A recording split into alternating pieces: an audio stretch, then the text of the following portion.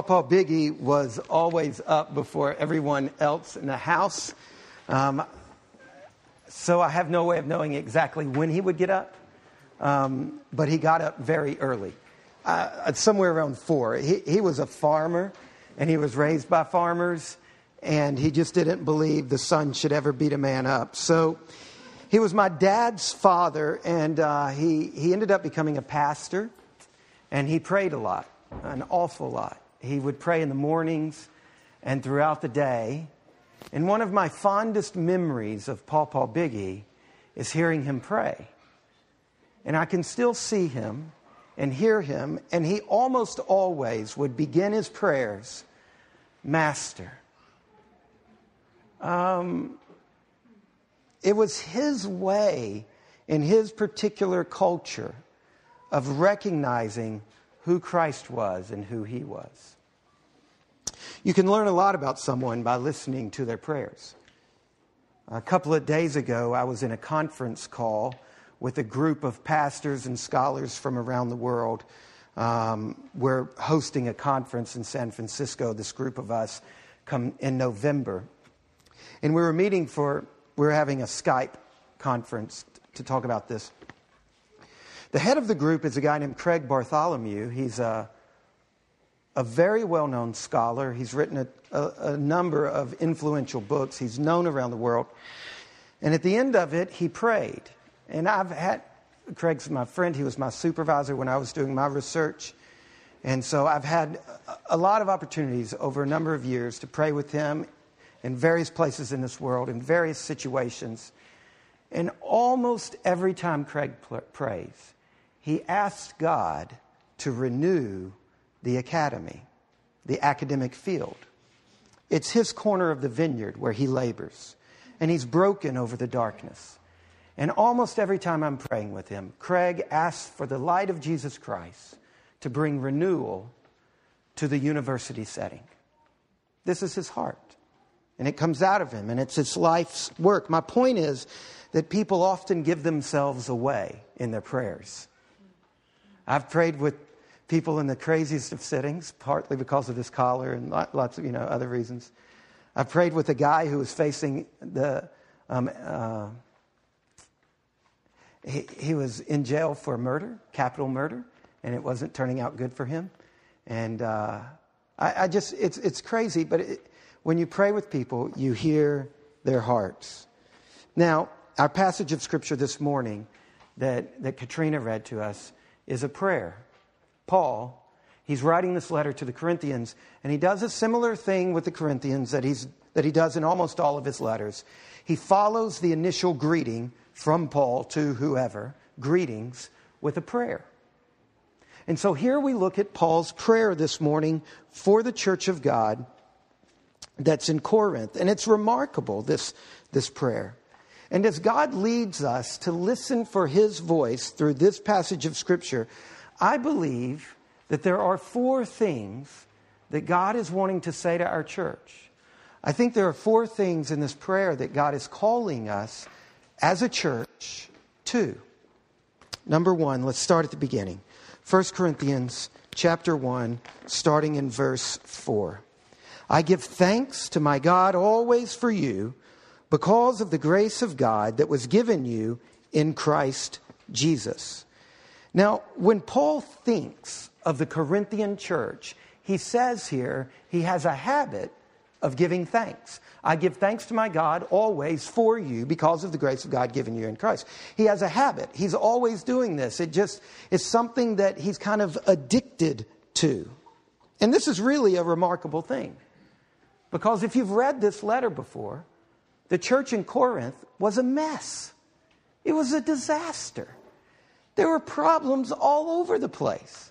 There were divisions. They were fighting. There was heresy. One of the church leaders apparently was shacking up with his stepmom, and he was a leader in the church. And he's writing to this church that is the source of a great amount of suffering in Paul's life. This is not a perfect church, not even close to the perfect church. This is like a toddler gone crazy. It's like a teenager going wild, and they're making videos of it and embarrassing them for the rest of their lives. this is the church that Paul says, when I think of you and I pray, my reflex is to give thanks. Now that's a remarkable thing. And as we listen to this prayer, it's astonishing that gratitude is his reflexive attitude. You see, because the practice of giving thanks doesn't really have anything to do with positive circumstances. The practice of giving thanks has to do with your character, not the situation. You see, giving thanks is a practice. It's not a feeling. It's a discipline. It's a choice. Paul was thankful for God's work, God's grace among the Corinthians. And because his focus was on God's strength, Paul would have these outbursts of praise to God. Because he was focused on God and God's gift and God's goodness and God's grace, he had this habit of outbursting in grace and thanks to God for his faithfulness. He had this regular habit of giving thanks. Do you? Do you have a habit of bursting out in thanksgiving? 2 Peter chapter 1 verse 5 says, make every effort to supplement your faith with virtue. You've got to work at this. Giving thanks is something that you and I have to make every effort to do. He didn't say, I feel thankful. He says, I have a habit of expressing thanks. You and I must make every effort to add to this faith, the faith we have in Jesus Christ as our Lord. We must make every effort to add to our faith the activity, the practice, the discipline of thanksgiving. And thanksgiving can be very hard. And if it was ever hard, it was hard in this moment for this man with this group of people. Thanksgiving can be incredibly difficult. There are things we can go through in life that just don't make this easy. But it's good. The first verse that Leah read us in, it is good to give thanks to the Lord. And Psalm 118, the first verse and the last verse of the Psalm, commands us to give thanks to God. Thanksgiving is a command. It's a good thing. It's a habit of godly people. So we work at it over and over. And like Paul, eventually, your choice to give thanks will become a habit of giving thanks. And that habit will produce the fruit of being a gracious person. Thanksgiving can become second nature to you. It can become a habit for you too. Because thanksgiving has nothing to do with your circumstances. It has to do with your character. And your character is determined by your habits. And your habits are determined by your choices. As you choose to give thanks, the Spirit of God comes into your life and helps you and forms your character into a thankful character. And this produces fruit. Thanksgiving can become second nature. You can become the kind of person who, in the most brutal of circumstances, is more thankful than negative. That can become second nature, but in order for that to become second nature, look at what Paul is doing. It's quite astonishing. In order for this to happen to you, Paul was once a rageaholic. He was on his route to murdering Christians. That was the life he lived. And now we look at him a few years later, and he's got the fruit of thankfulness in his life, even in difficult circumstances with people who, in the old Paul, would have just taken care of business. But in order for this to become your second nature, you must continually deny your current nature. When you feel negative stuff, when you feel complaining come up, you've got to shut it down and choose to give thanks. You've got to ask people in your life to hold you to account for acting in inappropriate ways. Now we can reverse this. The opposite is true. Being negative is a wicked, evil sin. It's evil. It is destructive. Being negative is a character problem. It's a habit, and it will bend your character every bit as much as gravity will bend a wooden board on top of a fence. as the years go by, that board will be bent. And you choosing to be negative time and time again becomes a habit that shapes a character. If you getting upset by little things and giving in to your current nature, your flesh, your desire to complain and to gripe and to be negative.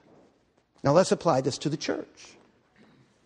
If we do not make giving thanks a habit, if we as a church do not make a habit out of giving thanks for our church, even when it's not great, even when there are no real treasures, even when our church is more characterized by weakness than by faith, by problems, by pettiness, by smallness, even if our church is filled with difficulties, if our habit is to complain, then we will limit the growth of our church in the grace of God.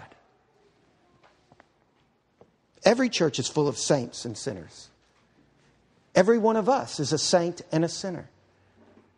And we're going to encounter both sides of one another. In fact, Corinth really isn't that different from any modern church.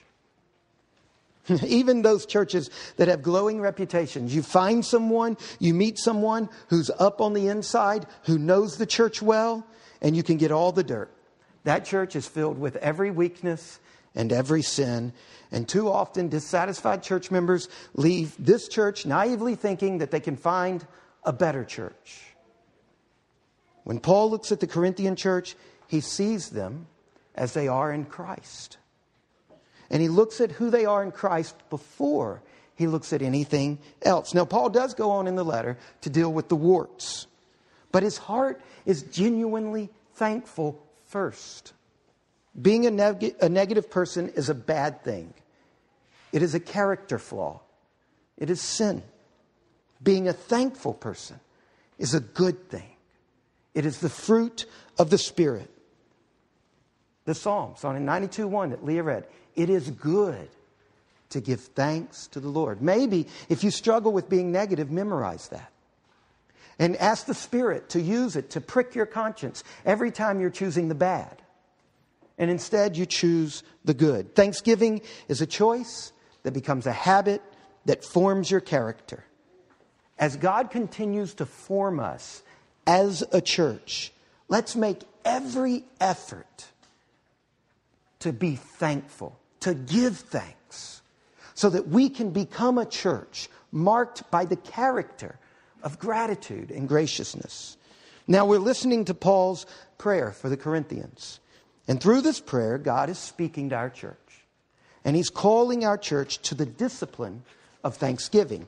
He's also calling our church to humility. Look at verse 5.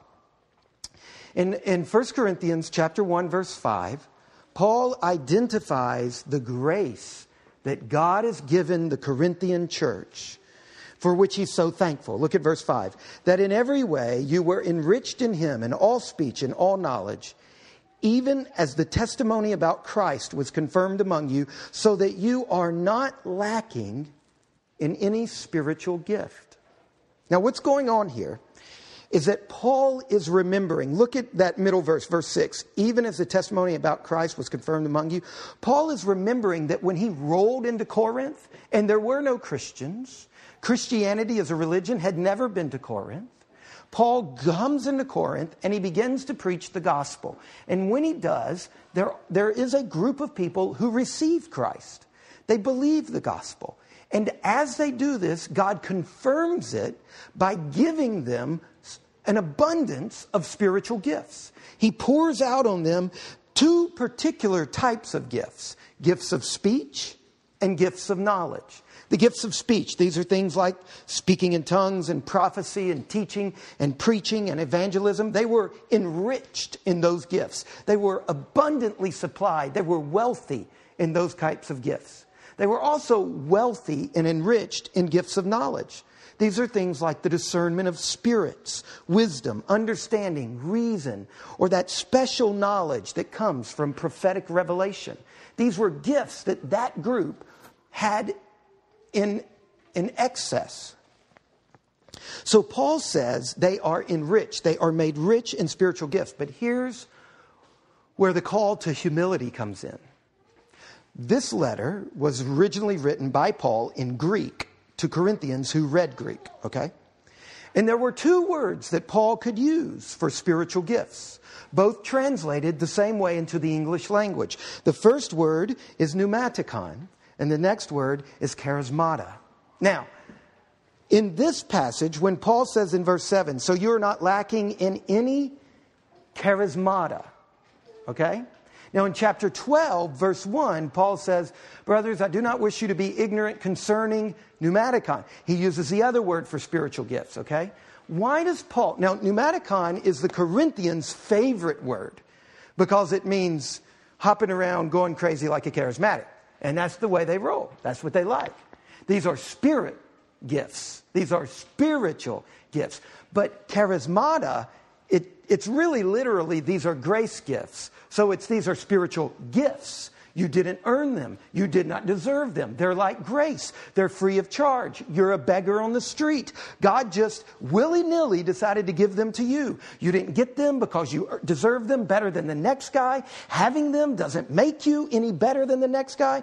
That's the word Paul says you are enriched in something you didn't deserve, in something you couldn't earn. He deliberately chose not their favorite word for spiritual gifts because because the Corinthians struggle with arrogance. We'll see this in the letter time and time again. They are proud people. And so it is humbling for the Corinthians to learn to talk about the stuff that they excel in terms of gifts.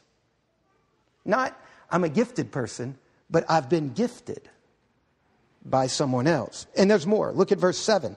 You are not lacking in any spiritual gift as you wait for the revealing of our Lord Jesus Christ. Now, what Paul is saying here is that a basic orientation of life for a Christian is to eagerly wait for Jesus to come back.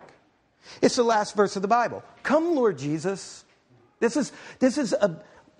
We're not going to do this, but you could look at verses 1 to 9 and say it defines a Christian and it gives basic Christian characteristics. And one of these basic characteristics of a Christian is that they're straining forward like an Olympic sprinter for the finish line. They're straining and they're longing for the finish line. They're longing for Christ to come. But Paul has, again, just like with spiritual gifts, he has a whole bunch of words he could use to describe the return of Christ. He could talk about it in lots of different ways, but he says the revealing of the Lord Jesus Christ. Now, you know what he's saying to the Corinthians? Paul is saying that we are waiting for Christ to be fully revealed, to be publicly disclosed to the whole world. Now, jump to chapter 13, verse 9. If you have your Bible, scoot over a few pages to the right. Look at 1 Corinthians chapter 13, verse 9.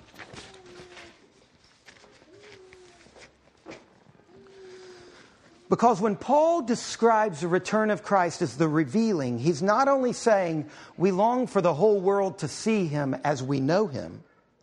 In chapter 13, verse 9, he lets us in on the fact that he's saying more than that to the Corinthians. For we know in part and prophesy in part. But when the perfect comes, now that's another way that Paul refers to the return of Christ. When the perfect comes, the partial will pass away. Verse 10.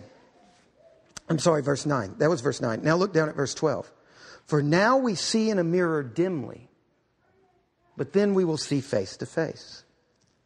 You see, for Paul, he's saying the Christian life is marked by the fact that our knowledge is incomplete. Right? We know in part. Now think about this. You've got incredible gifts of knowledge. Oh, by the way, you know in part. You see what he's doing? He's whittling away, even in his prayer of thanksgiving that they're reading, he's letting them he's trying to give them a different way of looking at life. They're looking at their gifts as something that makes them better. He's saying, your gifts are something that God has just given you.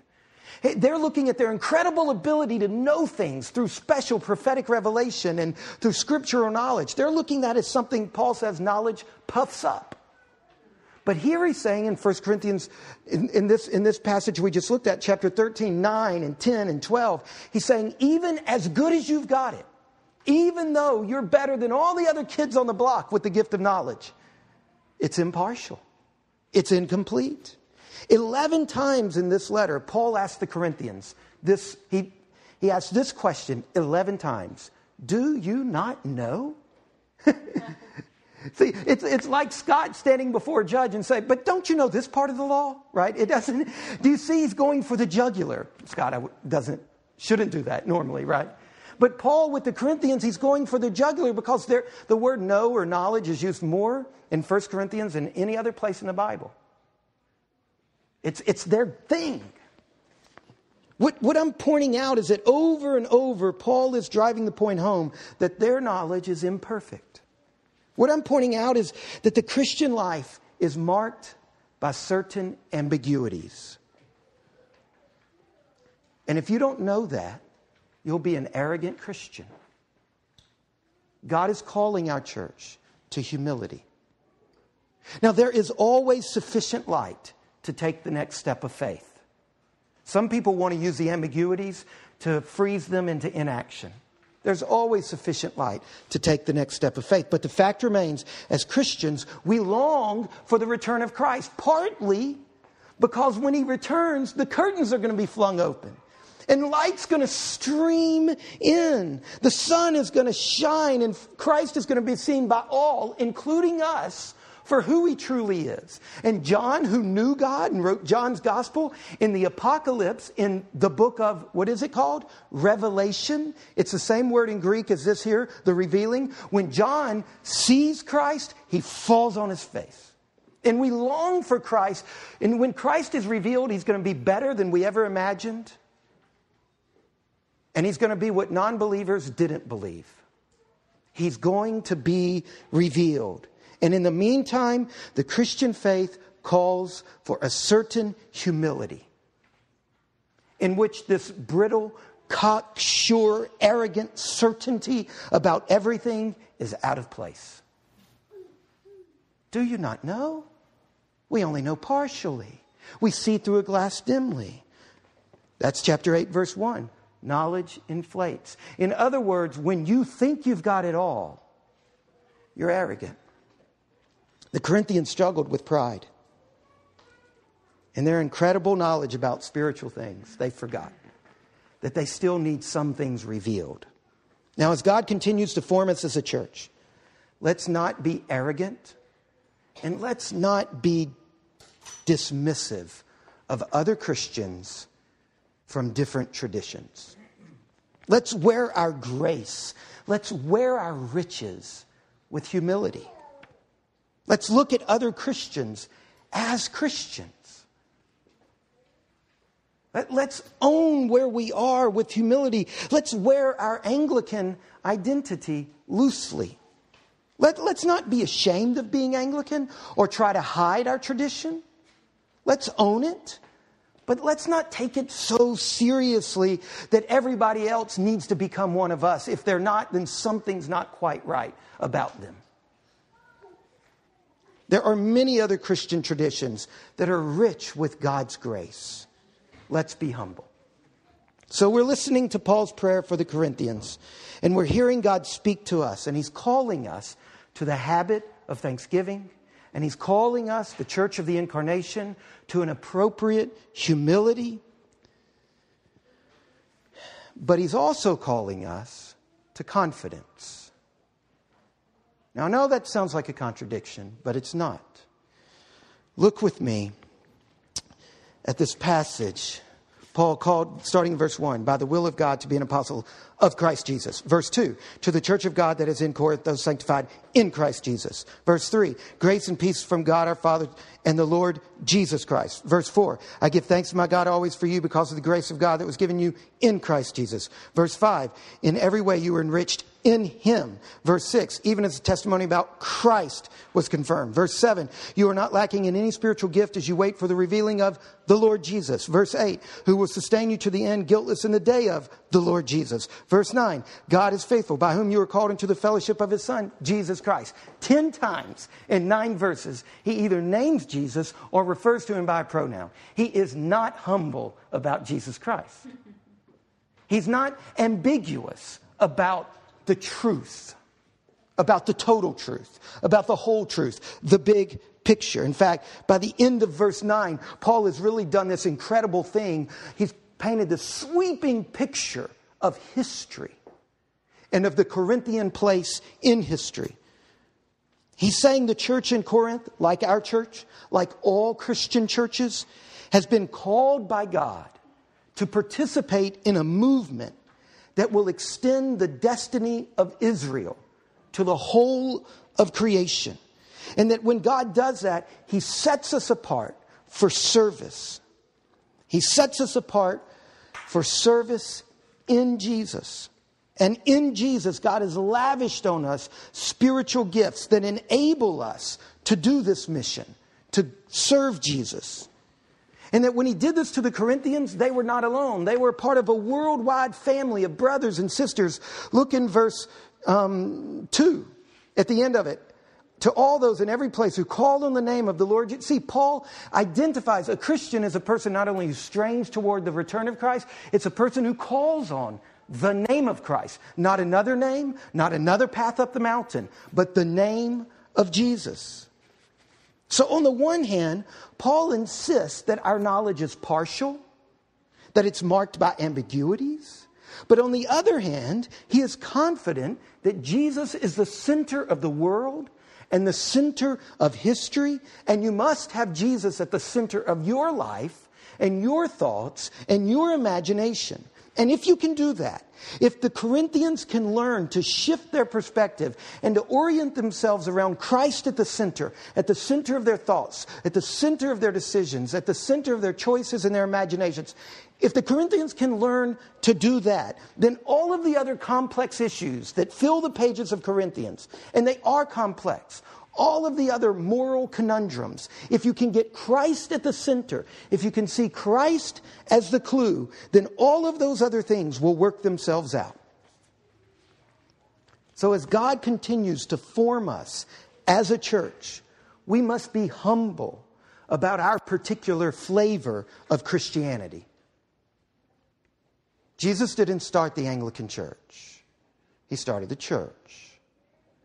We must not think that Christianity is limited to our little corner.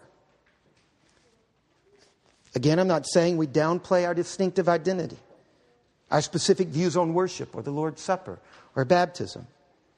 But we must not become so arrogant and divisive that when it comes to other churches, they just need to learn and then they'll be like us.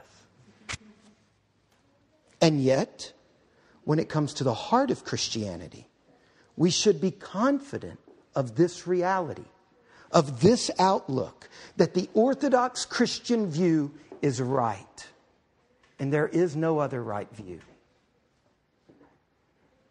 Paul is weaving this fine line that Jesus is Israel's one true king, and He is the world's one true Lord. That in Jesus Christ, the one true God has become personally present in this world. And He is summoning us into His family. And on that issue, there is no ambiguity. So we're listening to Paul's prayer for the Corinthians. And as we listen to it, we are hearing God's voice. He's calling us to thankfulness. He's calling us to humility. He's calling us to confidence. And one other thing. He is calling us into deeper fellowship. Look at verse 9. God is faithful, by whom you were called into the fellowship of His Son, Jesus Christ, our Lord. That phrase, fellowship of His Son, is ambiguous. it could mean two things. I think it means both. On the one hand, it means that when you are called to be a Christian, you are called into fellowship with the Son. C.S. Lewis says, I pray because I can't not pray. And what he's getting at is that to be called to be a Christian is to be called into an intimate relationship with Jesus Christ. You are called to be a Christian is not just, oh, you get saved, here's your get out of jail free card, now go about your own. No, it's to be called into fellowship, into a deep intimacy. And when Paul Biggie prayed, Master, you heard that in his voice. You felt like you shouldn't be in the room because this was an intimate conversation. When Craig prays, I hear that. The privilege of communing intimately with Jesus is the calling of Christians. On the other hand, the fellowship of the Son is not fellowship with the Son. It's the fellowship of those who are of the Son. You are called into this fellowship. He's telling the Corinthians to be called into Christ is to be called into a local church. Now, right after this, we're going to see they didn't get along. They didn't like each other. They had cliques, they had favorites. It was a tense moment right now in Corinth. People were sitting over here who didn't want to sit over there. And so he's saying to them, you cannot have God for a father if you do not have the church for your mother. You can't. To be called into Christ is to be called into the fellowship of the Son. It's to be called into a local church, a local body of believers. And so we are called into fellowship with the Son. And we are called into the fellowship of the Son. Now, fellowship, it means far more than a bunch of people showing up and smiling at each other with cookies and coffee. That is not even close. We name these things fellowship halls because we drink punch in them and we have hors d'oeuvres with our Christian friends. Nothing could be farther from the truth. What a terrible mistake for a church to make, to designate a location as the place where we fellowship. As if you can limit it to that. As in, the rest of your week is disconnected from that. The fellowship that we experience is so fundamental to what it means to be a Christian that Paul can define Christianity in terms of this. He can use that as the suitcase that wraps up everything it means to be a Christian, to be called into a fellowship, the fellowship of the Son. The idea is that we all share in the status of being in Christ. Ben Velker is in Christ, and I am in Christ. And so he and I are connected by this incredibly intimate relationship to Christ at the center. And so we have this fellowship of our in Christness, the status of being in Christ, of being shareholders with Christ. Look, Paul is saying to be in the church, and this was true throughout the early church. To be in the church is to be summoned to a close and even sacrificial relationship with people that you might not even pick to be friends with if you were walking down the street. Jews and Gentiles, slaves and free. People of different social classes, people with whom you might ordinarily have nothing in common. You are called. Look around this room. This is what I love about how we have to look at this room. We are called to one another. We are called into fellowship with one another. Luther and I are called into fellowship. We are called into an intimate, even sacrificial way of relating to one another. Now, neither here nor anywhere else in Scripture can you find a picture of a Lone Ranger Christian. In the Bible, there is no picture of a Christian apart from a local church. He doesn't exist. I mean, think about the earlier part of this prayer, how the Corinthians were enriched in Him in all speech and all knowledge, and how they were not lacking in any spiritual gift. You are lacking in many spiritual gifts, but we are not lacking. That's his point. As a group, you lack nothing, but as individuals, holy cow. No individual Christian can claim. You cannot make it on your own. You were not meant to make it on your own. You are not equipped to make it on your own. To be a Christian is to be called to live deeply and intimately in fellowship with Jesus and with the local church. May God grant that we will be a church marked by thanksgiving and humility and confidence and intimate fellowship with Christ and with one another. Let's pray.